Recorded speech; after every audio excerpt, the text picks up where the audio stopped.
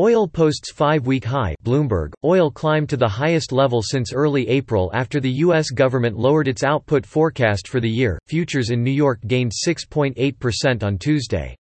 The Energy Information Administration revised down its 2020 and 2021 crude output forecasts in its monthly short-term energy outlook. While a huge glut remains, the increase in global stockpiles is slowing. Saudi Arabia plans to cut production by an additional 1 million barrels a day, easing concerns over storage capacity hitting limits worldwide. Production is indeed dropping and it might stay down for longer than people thought. Bart Mellick, head of commodity strategy at Toronto Dominion Bank, said Saudi Arabia's move to reduce output by more than required under the OPEC Plus deal was followed by pledges from the United Arab Emirates and Kuwait. The decision prompted U.S. President Donald Trump to tweet that the production cuts are raising oil prices and that our great energy companies, with millions of jobs, are starting to look very good again. Still, oil is down about 58% this year with little clarity about when, and if, global consumption will fully return. Consultancy IHS Markit doesn't see oil recovering to pre-virus levels until the second half of 2021. The U.S. also lowered its global petroleum demand forecast to 92.6 million barrels a day from 95.5 million a month ago.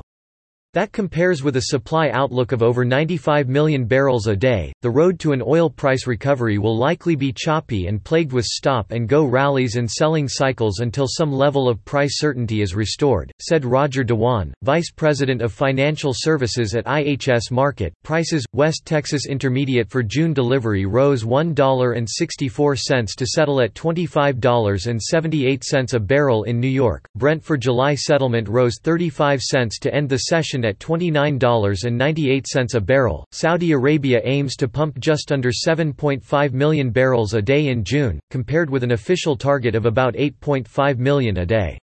Kuwait and the UAE also plan additional daily curbs of 80,000 barrels and 100,000, respectively. Other oil market news: YPF SA, Argentina's state-run crude producer and refiner, is pulling back on spending to shore up its balance sheet as debt payments take center stage after the oil market crash. Société Générale is halting fresh funding to oil trading firms in the Asia-Pacific region and reviewing its activities globally after taking a large hit because of the collapse of oil trading firm Hin Leong Trading Private Limited. Petrobras, the Brazilian producer tapping some of the largest offshore oil finds this century, is confronting a COVID-19 outbreak in exploration platforms as the pandemic gains speed in the country, with assistance from Alex Longley, James Thornhill and Saket Sundria. To contact the reporter on this story, Olivia Raymond in New York at oraymond@bloomberg.net. Contact the editors responsible for this story, David Marino at DiMarino4 at bloomberg.net. Mike Jeffers, Catherine Trawick.